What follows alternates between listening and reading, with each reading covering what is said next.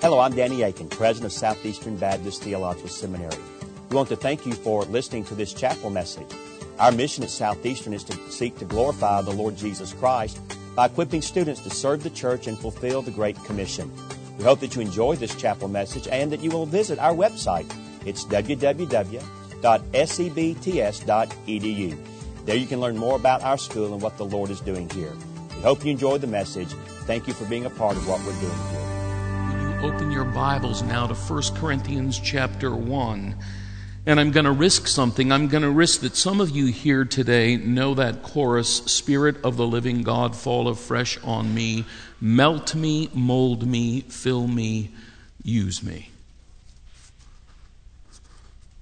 Would you join me? Let's sing that together. Spirit of the living God, fall afresh on me. Spirit of the living God, fall afresh on me. Melt me, mold me, fill me, use me, Spirit of the living God, fall afresh on me.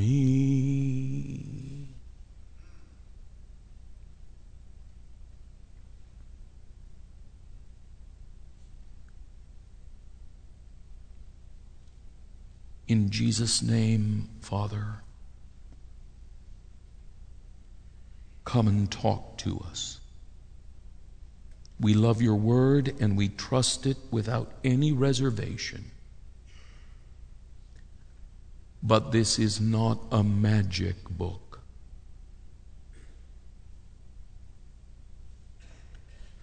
Come, take over, interrupt, and in the process, comfort, console, correct, convict, convert.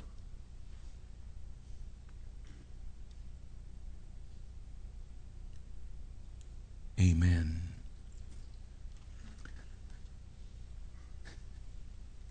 In Luke chapter 24, on the evening of his resurrection from the dead, Jesus Christ told his disciples, the Old Testament has foretold the gospel. You are now the witnesses of what those scriptures set forth. My death and resurrection, and forgiveness to repentant sinners on the basis of that work. There is your message, men. Moreover, here is your method. Go everywhere and herald it, placard it, proclaim it. Declare what God has done and how men must respond, which is not an invitation, it is a summons. An invitation is what I get to go to a party on a Friday night. I might receive it, I might decline. That is not the offer of the gospel. To refuse it is not to decline, it is to defy. It is a command. Repent, believe. That's not an invitation, that is a summons.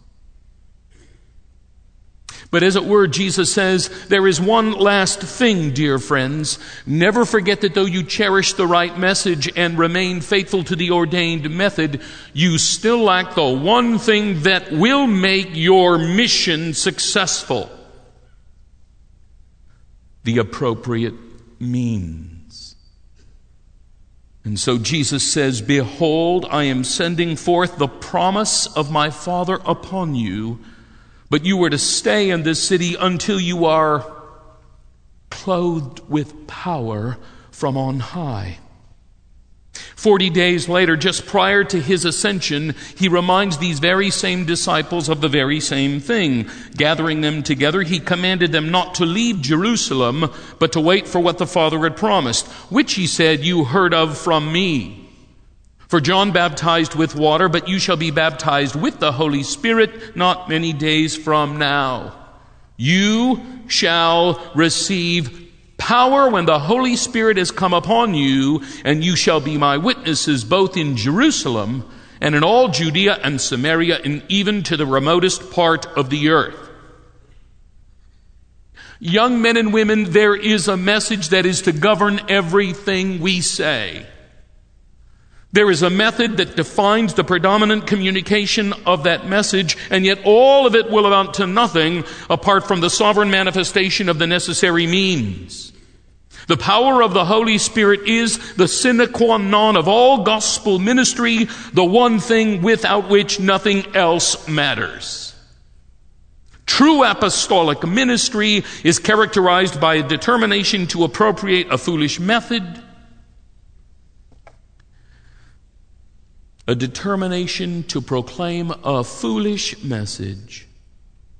And for this morning, I want us to give our attention to the fact that apostolic ministry is characterized by a determination to rest upon a foolish means.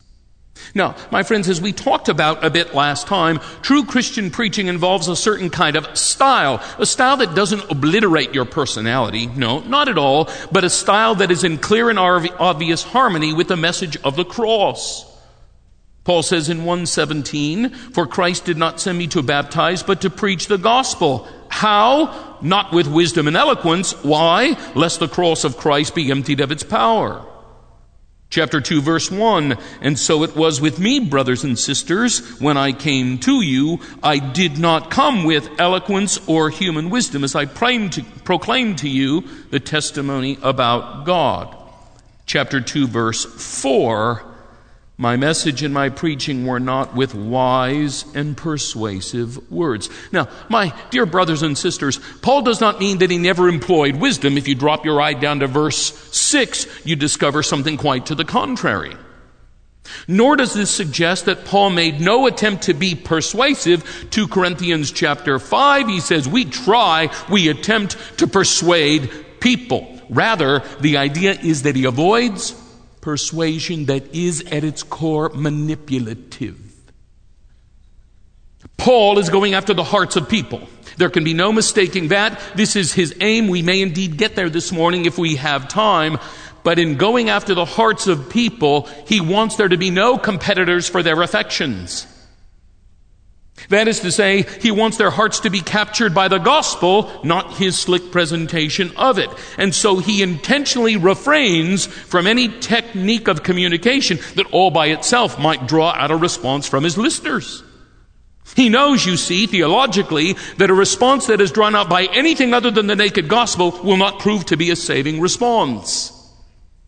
If it is a response drawn out by the dimming of the lights, a response drawn out by the playing of soft music, a response drawn out by the powerful stories of a preacher, then it will not prove to be a saving response. Now, such responses may indeed boost the ego of the preacher, but Paul's aim is to win people to Jesus Christ. Therefore, any technique that might have confused the latter objective with the former was altogether eliminated. Where the affections of people are at stake, no competitors would be allowed. The gospel must capture their hearts, not the genius of those who seek to communicate it. Methodology is not neutral.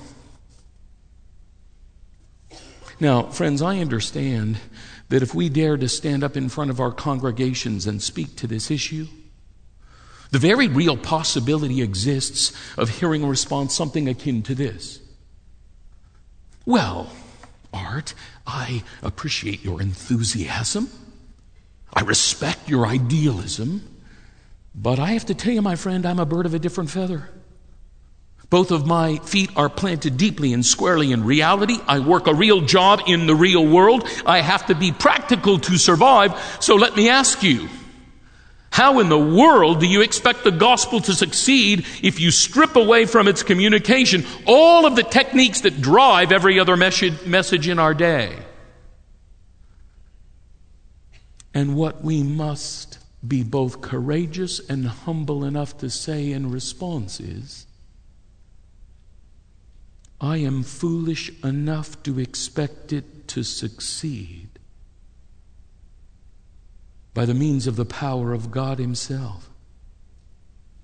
Verse 4 of chapter 2, my message and my preaching were not with wise and persuasive words, but with a demonstration of the Spirit and power. It is a hendiades, the Spirit's power.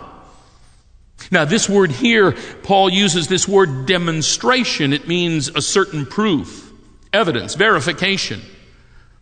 It implies making something known, but that which is made known in a clear, convincing, and confirming manner, and therefore shown to be true. But of course, the interesting thing about this word, this apodeixis, is that it appears nowhere else in the New Testament. And so it's of some value to consider how this word was used outside, external to the New Testament. And in the Greek world, where rhetoric and oratory were so highly prized, it was used on occasion to speak of the evidence an orator would give so as to prove the validity of his argument.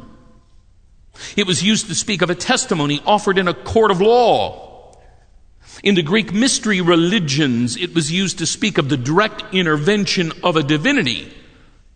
And what Paul is saying here is, my preaching was confirmed in you, not because I drew upon the latest and coolest and most sophisticated techniques of communication. Rather, the internal verification of my preaching, that which caused it to be so forcefully persuasive and convincing, was the immediate intervention and power of the Spirit of God. We proclaim God's testimony concerning His Son, verified by the power of the Spirit. And this is what makes the foolish message and the foolish method effectual in the lives of the people of God. It is, my friends, the work of the Holy Spirit pouring out His power upon the proclamation of the message so as to produce effects that serve to glorify Jesus Christ. It's been referred to in many different ways throughout the years. Spurgeon referred to this as the sacred anointing. Whitefield called it the thunder and lightning in his sermons. The Puritans labeled it that certain unction. Maybe the most helpful definition, certainly a definition that has classic overtones to it, is that which comes to us from Dr. Martin Lloyd-Jones. It's a bit dated, but worth hearing. What is this? It is the Holy Spirit falling upon the preacher in a special manner. It is an access of power. It is God giving power and enabling through the Spirit to the preacher in order that he may do this work in a manner that lifts it beyond the efforts and endeavors of man to a position in which the preacher is being used by the Spirit and becomes the channel through whom the Spirit works. It is the vitality of the Spirit, His work of glorifying Jesus Christ through fallible men who faithfully proclaim the Christocentric Scriptures. It is the power of God in the proclamation of the truth of God. Now we need to think a bit about the Bible. Have you ever noticed how frequently the Bible displays a very tight connection between the coming of the Spirit of God and the subsequent hearing of the Word of God?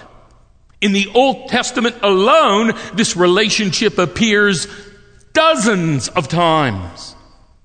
In Numbers chapter 11, for example, We read of the Spirit of God resting upon the 70 elders of Israel with the result that they prophesy the coming upon of the Spirit of God for the making known of the Word of God. In fact, if you remember, Joshua actually gets a little bit jealous for Moses.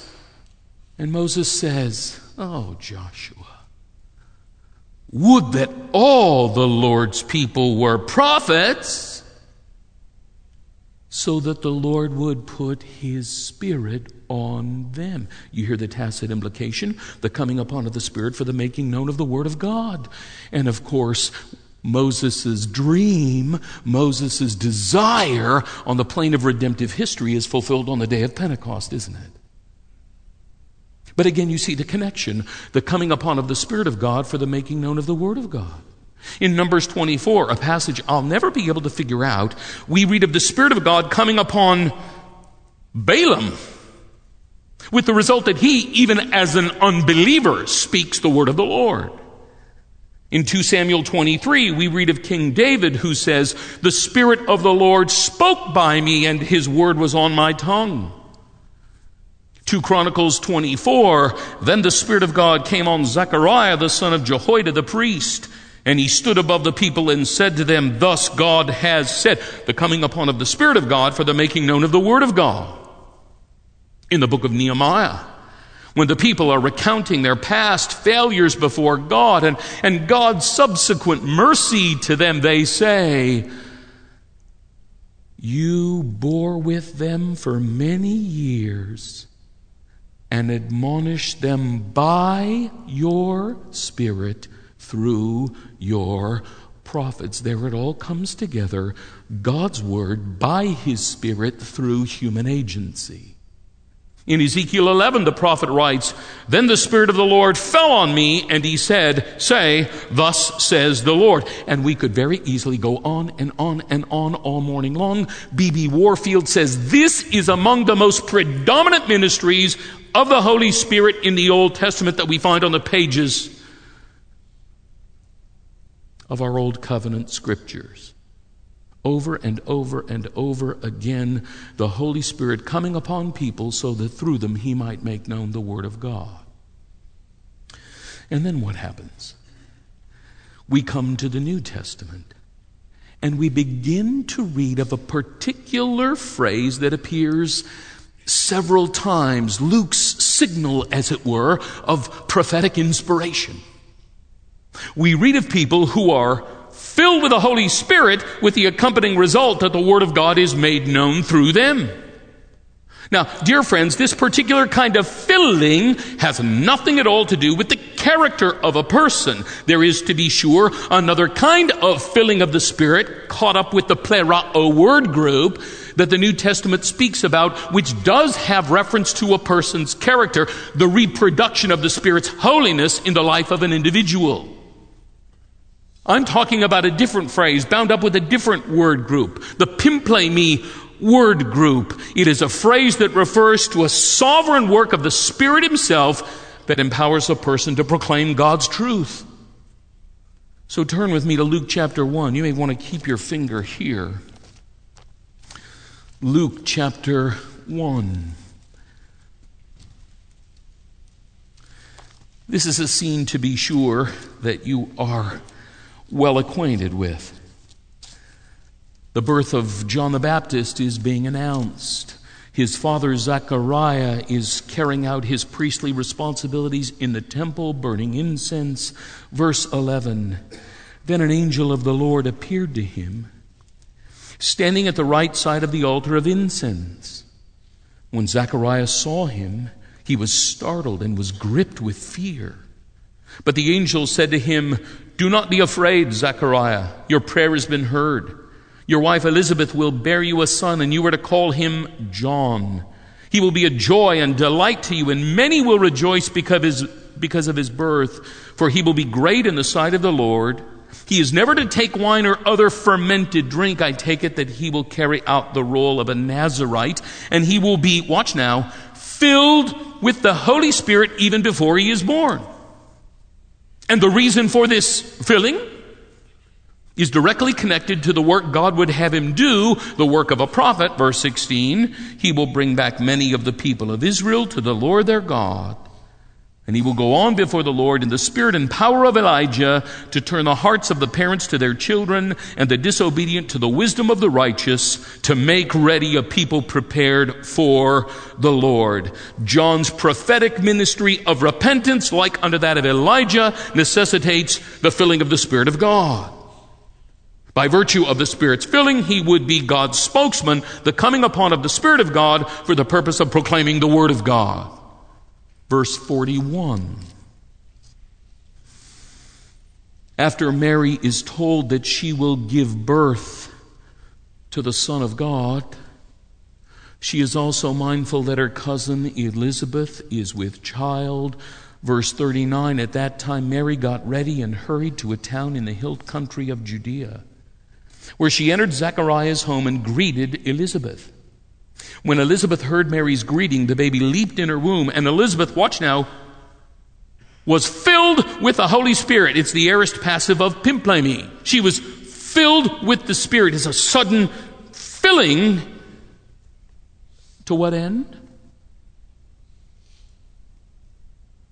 In a loud voice she exclaimed, "Blessed are you among women, and blessed is the child you will bear. But why am I so favored that the mother of my Lord should come to me?"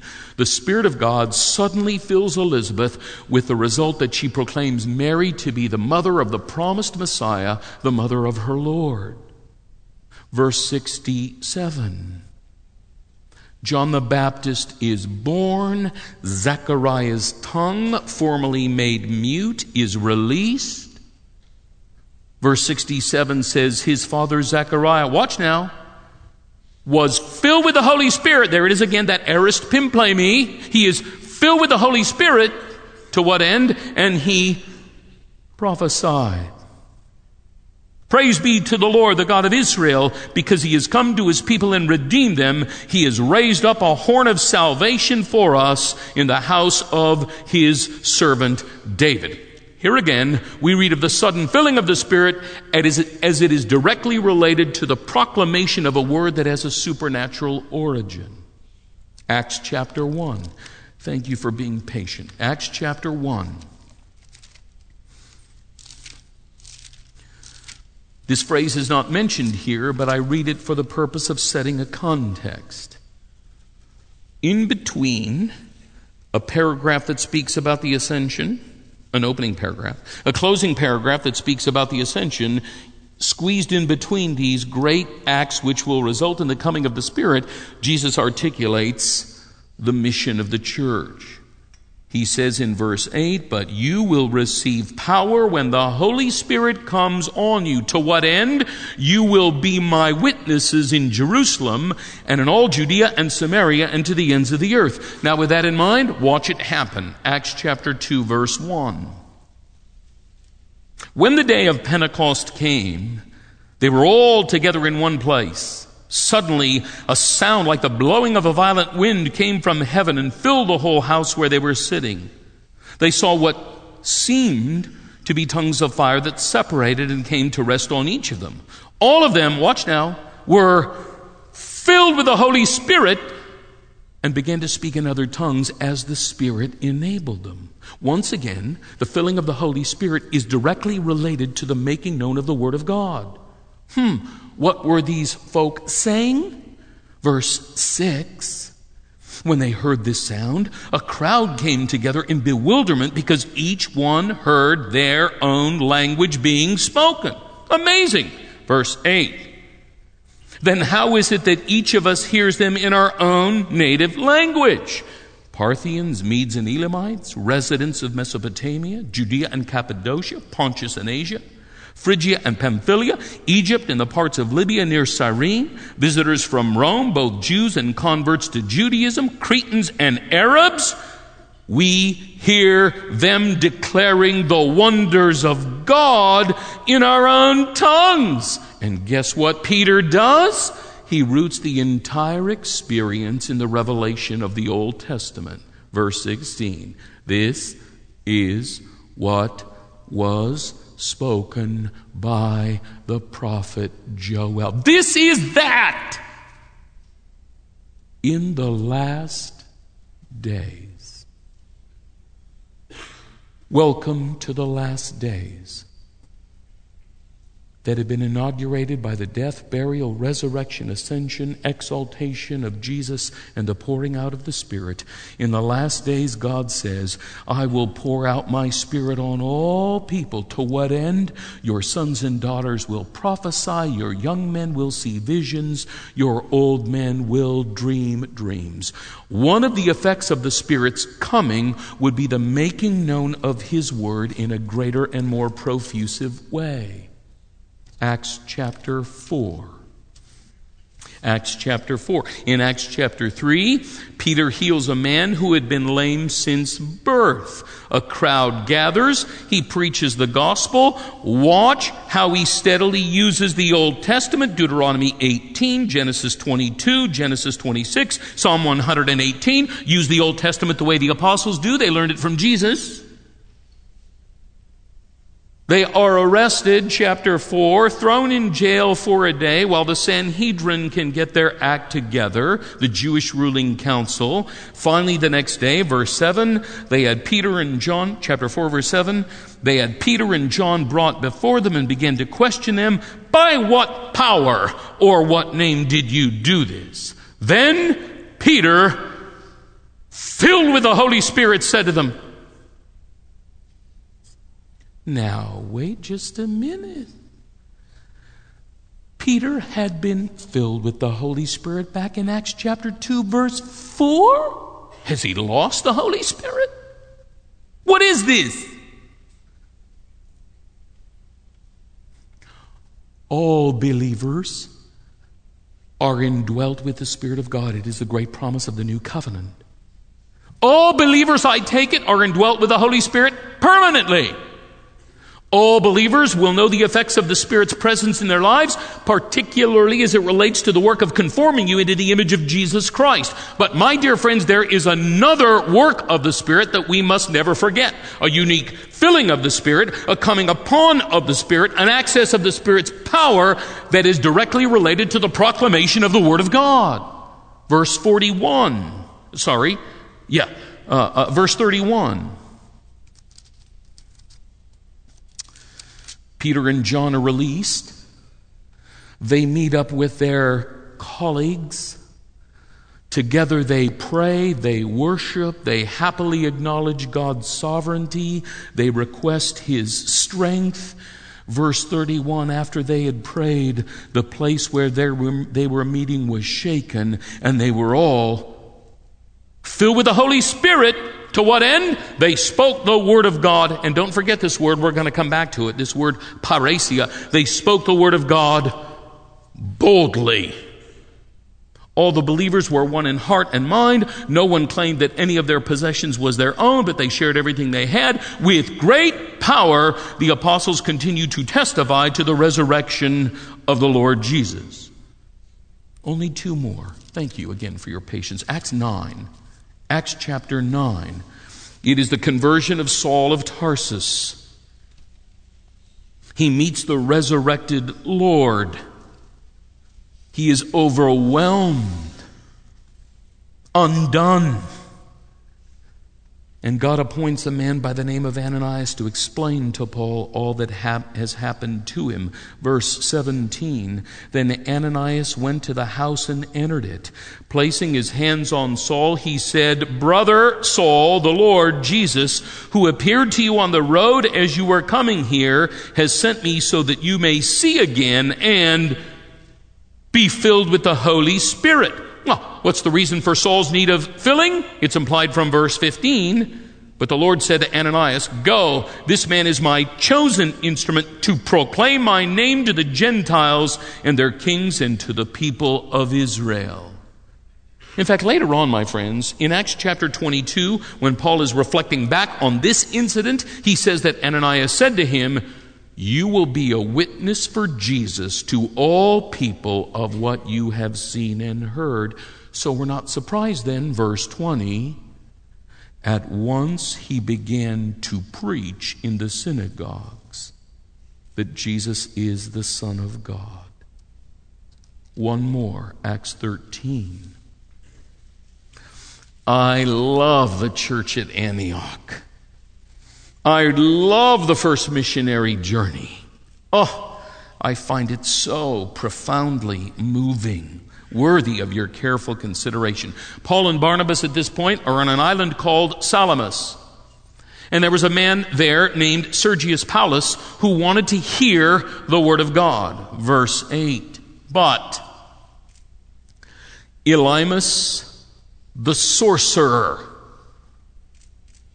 put into your mind the image of Grima Wormtongue and Theoden. But Elymas the sorcerer, for that is what his name means, opposed them and tried to turn the proconsul from the faith. Then Saul, who was also called Paul, watch now, filled with the Holy Spirit, Arist Pimplemi, once again, as in each of these cases, he looked straight at Elymas and said, "You are a child of the devil and an enemy of everything that is right. You are full of all kinds of deceit and trickery. Will you never stop perverting the right ways of the Lord? Now the hand of the Lord is against you. You are going to be blind for a time, not even able to see the light of the sun." Now, friends, here is Paul. He is a Christian, a man who possesses the Spirit of God. Moreover, a man who at least on one prior occasion had been filled with the Spirit of God, Acts 9. But right here, we read of this sudden filling once again, Luke's signal of prophetic inspiration, and once again he speaks, at this point, a word of judgment, obviously under the direct influence of the Spirit of God. There are no more other passages. You've seen every one of them. Forgive me for being pedantic. What is this filling?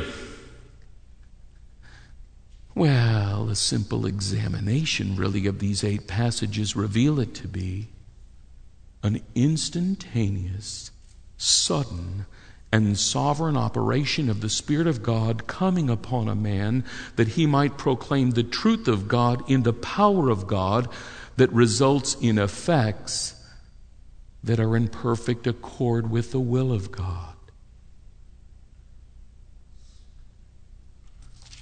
Back to 1 Corinthians 2. And my message and my preaching were not with wise and persuasive words, but with a demonstration of the Spirit's power. The Spirit, with His power, through a preacher, establishes, confirms, proves, verifies the message of the gospel in the heart of a person so that he must respond to the truth he hears. It reminds me so much of John chapter 14. Remember, Jesus is getting ready to leave, and he says to his disciples, "Everyone who believes in me will do the works that I've been doing. And greater works than these will he do, because I'm going to the Father." Well, what are these greater works? Well, of course, most people are very quick to say, well, it means greater miracles. Jesus will do greater miracles. We go to the book of Acts and we say, well, is that really truly borne out? Is that what happens? Greater miracles. Whatever it means, it must be greater in some sense than what Jesus himself did. Anybody raised from the dead 4 days? Anybody turn water into wine? Anybody feed multitudes? So maybe we need to think a bit about this. Jesus says these greater works will happen because I go to the Father. What does that mean? It's shorthand for the death, burial, resurrection, ascension, and exaltation of Jesus Christ, which results in the outpouring of the Holy Spirit.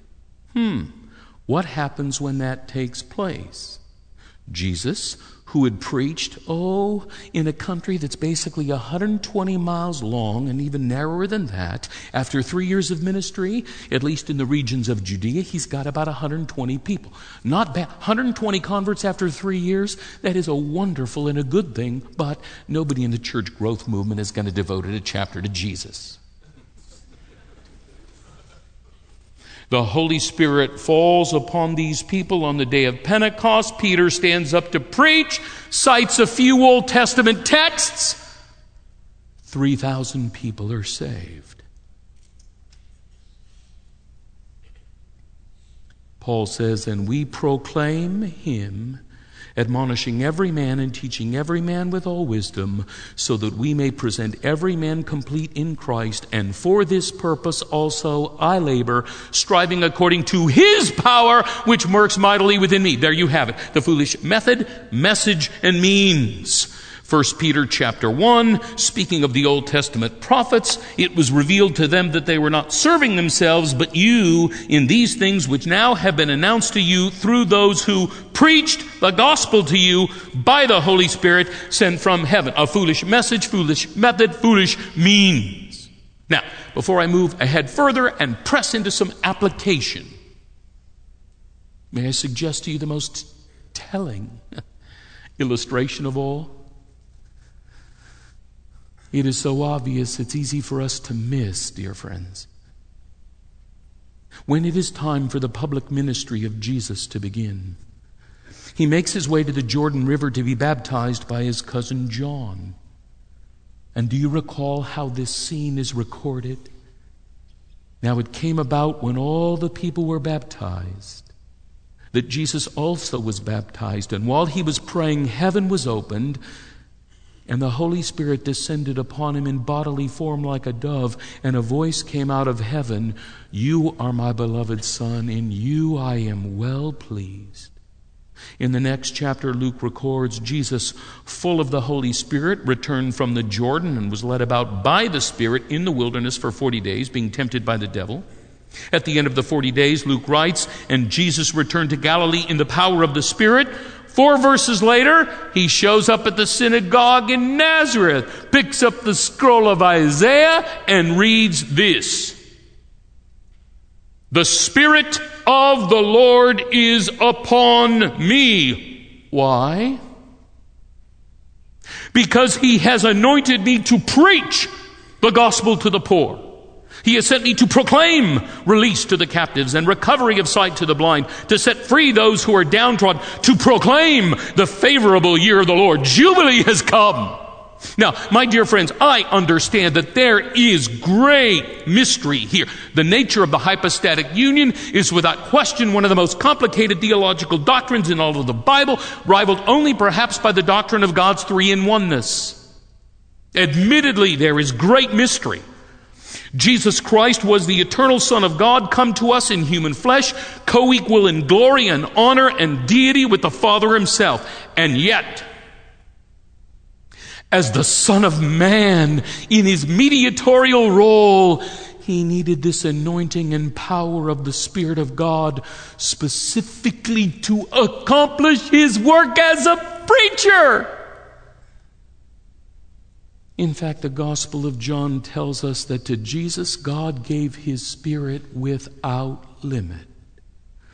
Now again, I do not understand it all, but it's here and we need to bow before it, whether or not it fully fits with our rationalized views of the incarnation. The Lord Jesus Christ himself is granted this endowment of the Spirit's power primarily by his own admission for his ministry of preaching. And here now is my point. Now the penny drops. If such an endowment of power was necessary for the prophets of the Old Testament, the apostles of the New Testament, and even the incarnate Son of God himself, do you know where I'm going? Do I need to say it? How much more will such power be needed by us?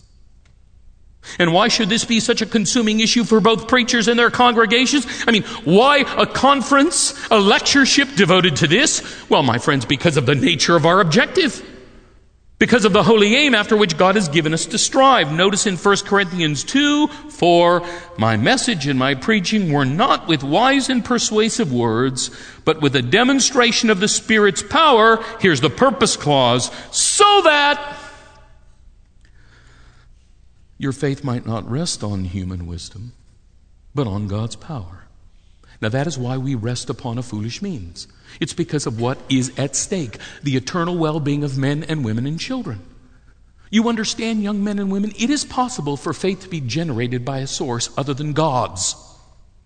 You put me in a room with 25 6-year-olds, and in 20 minutes I can get them all to recite a prayer. I've been doing this for a long time. I can get them all to recite a prayer of salvation. They aren't any more saved than the man in the moon. You know this. It is possible for faith to be drawn out by a force other than that which is divine. But when this happens, such faith will not stand the test of time. Sooner or later it will manifest the weakness of its source in much the same way that a sick plant can reveal the poor quality of the soil in which it exists. If a person's faith in Jesus Christ is drawn out by the sentimentalisms of a preacher, the emotionally charged manipulations of a Christian singer, the marketing techniques of the seeker-sensitive movement, thanks be to God that they've died a good death, then it will prove to be vulnerable to anyone who comes along and is able to outthink, out-reason, outperform, outdo the previous guy. And let's face it here, friends, every one of us in this room can be outdone by somebody else. I'm sure that there are advocates of Islam that are far more articulate and intelligent than I am. I am certain that there are advocates of the theory of evolution that are much more persuasive than I could ever hope to be. The fact is, if the advancement of Christianity is depending upon the intelligence of its advocates, Christianity is doomed. In fact, with all due respect, of all people, God is the most foolish of all. After all, look at the people he chooses as Christians. Chapter 1, verse 28. Brothers and sisters, think of what you were when you were called. This here sounds like Southeastern Seminary. Not many of you were wise by human standards. Not many were influential. Not many were of noble birth. But God chose the foolish things of the world to shame the wise. God chose the weak things of the world to shame the strong. God chose the lowly things of this world and the despised things and the things that are not to nullify the things that are. Paul's point is this: true faith in Jesus Christ is not called into existence by the brilliance of a man's intelligence or in his skills of argumentation, nor for that matter in any other humanly devised technique of persuasion. True Christian faith is drawn out by God's power. Never forget the divine chronology. Faith and grace are very tightly related, friends, but there is a chronology. You don't exercise faith and get grace. God gives you grace and you respond in faith. It grows out of and rests upon a manifestation of His power. And when that is the case, such a faith, though assaulted, though attacked, though assailed, will never ultimately be overthrown. Such a faith will always prove to be invincible and immovable, but because the power of God is something that can never be overcome by the effort of humans. When I showed up in Corinth, Paul says, I was radically committed to a foolish message, method, and means. Why? Because of what I was aiming at. I wanted your faith in Jesus and Him crucified to be drawn up by nothing but the power of God. And this, my dear friends, is our aim. That the faith of sinners be a real and saving faith, resting entirely upon the person and work of Jesus. Here's the problem. Such an effect necessitates a power that only God Himself can supply.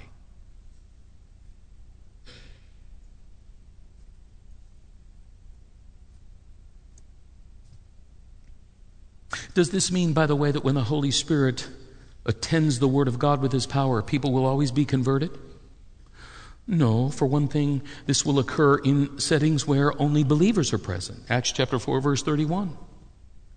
But also on several occasions in the book of Acts, when we read of men being filled with the Holy Spirit, we do not go on to read that people were converted. What we do read on multiple of occasions is something else.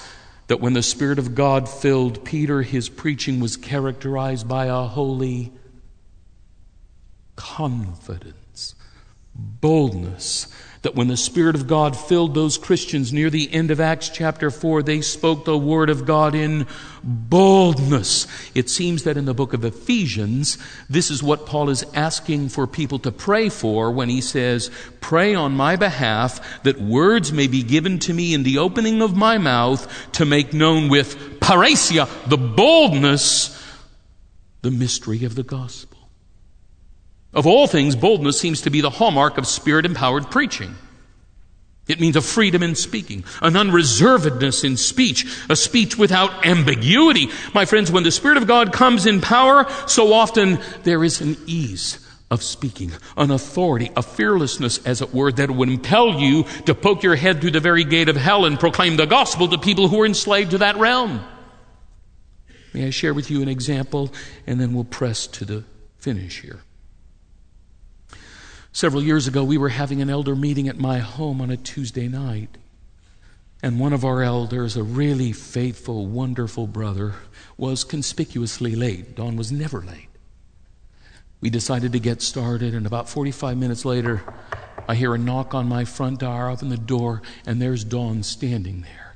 Cheeks red, eyes filled with tears. It was obvious that he was exceedingly distressed. We brought him in. We said, "Don, what's going on?" He said, "I've just discovered my sister Val." This is 1989. "My sister Valerie has just been diagnosed with HIV. Now, some of you are too young to remember that there was a time when a diagnosis of HIV was a death sentence. And so we begin to pray for Valerie's conversion. Long story short, Valerie is converted. She dies, goes to be with the Lord. Her family asks if we would host the funeral. Of course we would. The day of the funeral comes, and the church is just jammed. People in the lobby. And the interesting thing is, I didn't recognize more than half of them. They were people from various support groups that Valerie had been a part of. Now, her mother had asked me, "Would you mind if we have an open mic at some point during the service?" I didn't think a whole lot about it. "Yeah, sure, fine." When it came time for the open mic, there was a line all the way down the aisle, out into the lobby. People I'd never seen who got up and spoke and said some of the foulest things that I think I've ever heard. Foul, dirty, immoral. People who themselves were living homosexual lifestyles, drug users who were suffering with HIV. And I held on to the arms of my seat and prayed that God would give me sanctification, that I would contain myself.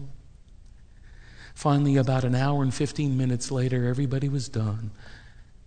I got up to the pulpit and said, "You know, the wisest man who ever lived said this: it is better to go to a house of mourning than to a house of feasting, because death is the end of every man, and the living takes it to heart." And at that moment, such a profound and palpable stillness came over that room. For the next 15 minutes, I spoke the gospel, I think, in the clearest and easiest way I've ever known in my entire life. It was arresting. When the service was over, I thought it might just be me. When the service was over, we had people from our church come up to me and say, "Art, did that seem a little weird to you?" I mean, that was so profoundly compelling and strong. It's as if God himself showed up. That was Thursday. That's happened to me 1 or 2, 3 times maybe in my whole life. That was Thursday. Friday, Saturday, Sunday. Church gathers together for worship. I get up to preach. Prepared. Prayed. Expecting to feel the same exact thing. And it was altogether different. It felt ordinary. You should not take from this the idea that the power of the Spirit is something that is subjectively experienced. There have been those occasions, my dear young friends, when after I've preached, I've thought to myself, baby, I fired on all cylinders today. I was looking for fastball. I got fastball. Man, that was good. And then I get in the car to go home, and Lori says, "Not feeling well today, honey?" What? Far more common? Far more common? The feeling that I've made an absolute mess of things. There are some Sundays, dear friends, I'll tell you, when I go home, I crawl up in my bed in a fetal position, and I say to the living God, I never, ever, ever want to go back to that place, see those people, and do that again. Bruce Thielman captures this idea when he says, the pulpit calls those anointed to it as the sea calls its sailors, and like the sea, it batters and bruises and does not rest. To preach, to really preach, is to die naked a little at a time, and to know each time that you do it, you must do it again. I know what it's like to die naked a little at a time right here. And invariably,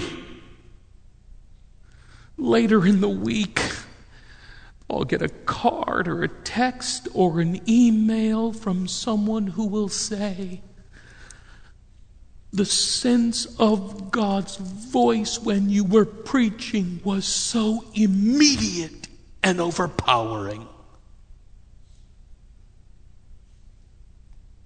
You're kidding me.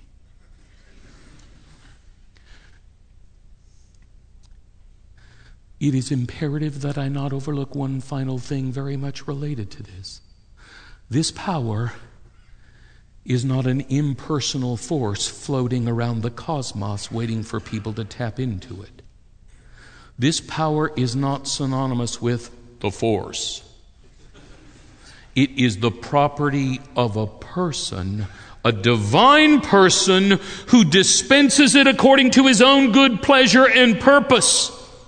Which tells you, young men and women, that this vitality of the Spirit is something that can never be programmed. It can't be packaged. If you are here hoping I will give you 5 steps to be empowered by the Spirit of God, you will be sadly mistaken. It can't be packaged. It can't be coerced. It is not available on demand for the simple reason the Spirit is the Lord who will not be domesticated.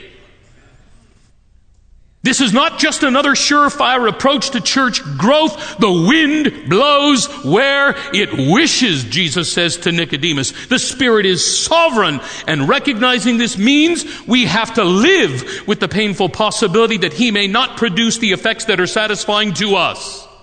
That is the occupational vulnerability of the Christian ministry. We are driven by a lofty aim without given the inherent ability to accomplish it.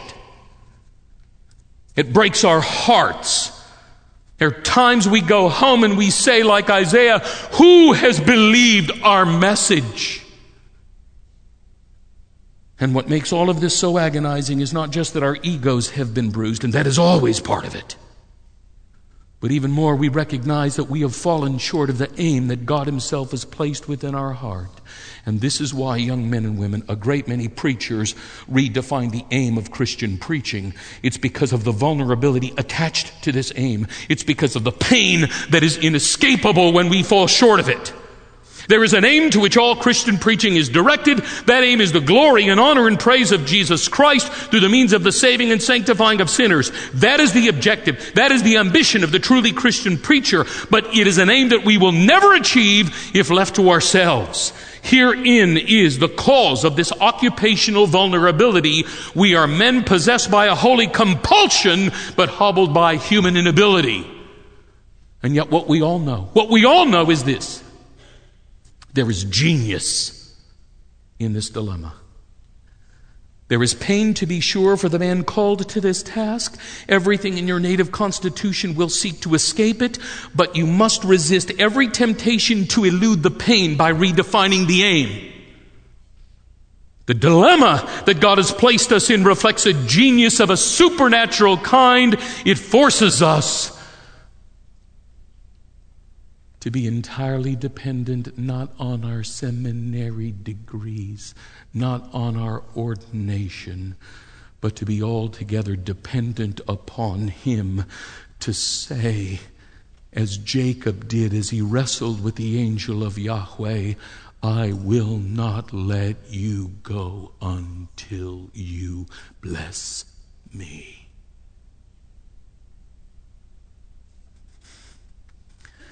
You know the stereotypes. Crazy charismatics, we want the Spirit. We want the Spirit. Bible study, not so much. And then the rest of us, we react to that and say, just give me the raw meat of the Word, man.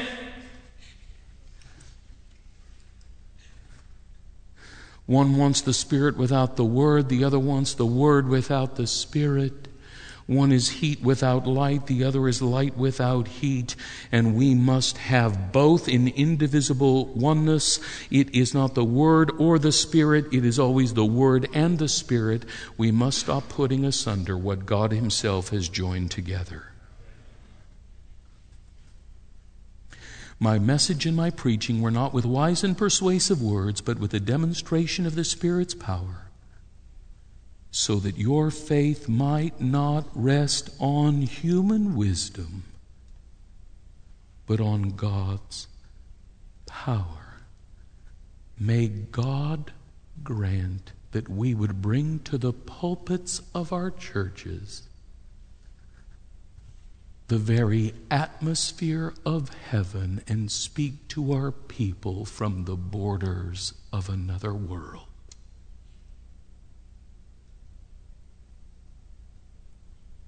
God be with you. Would you pray with me?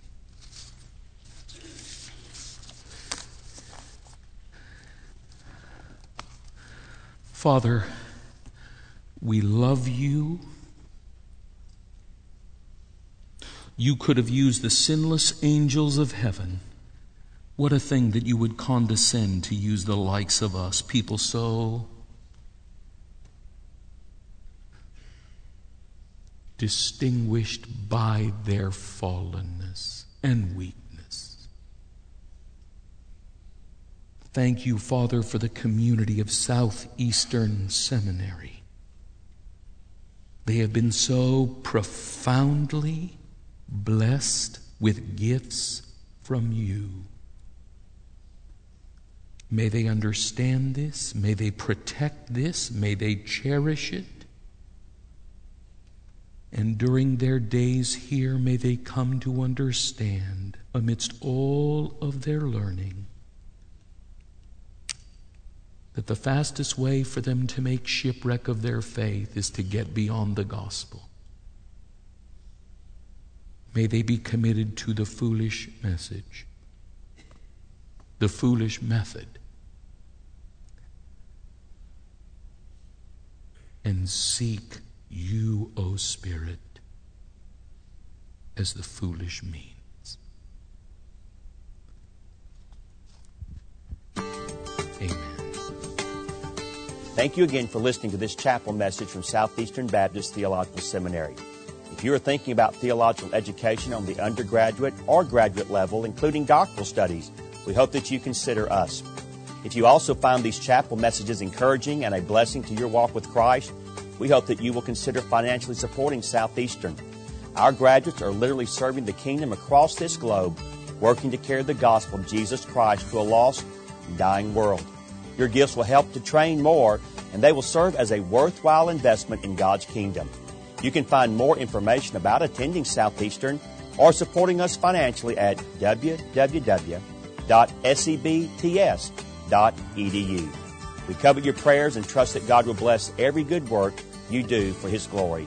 Thank you for joining us in our chapel services.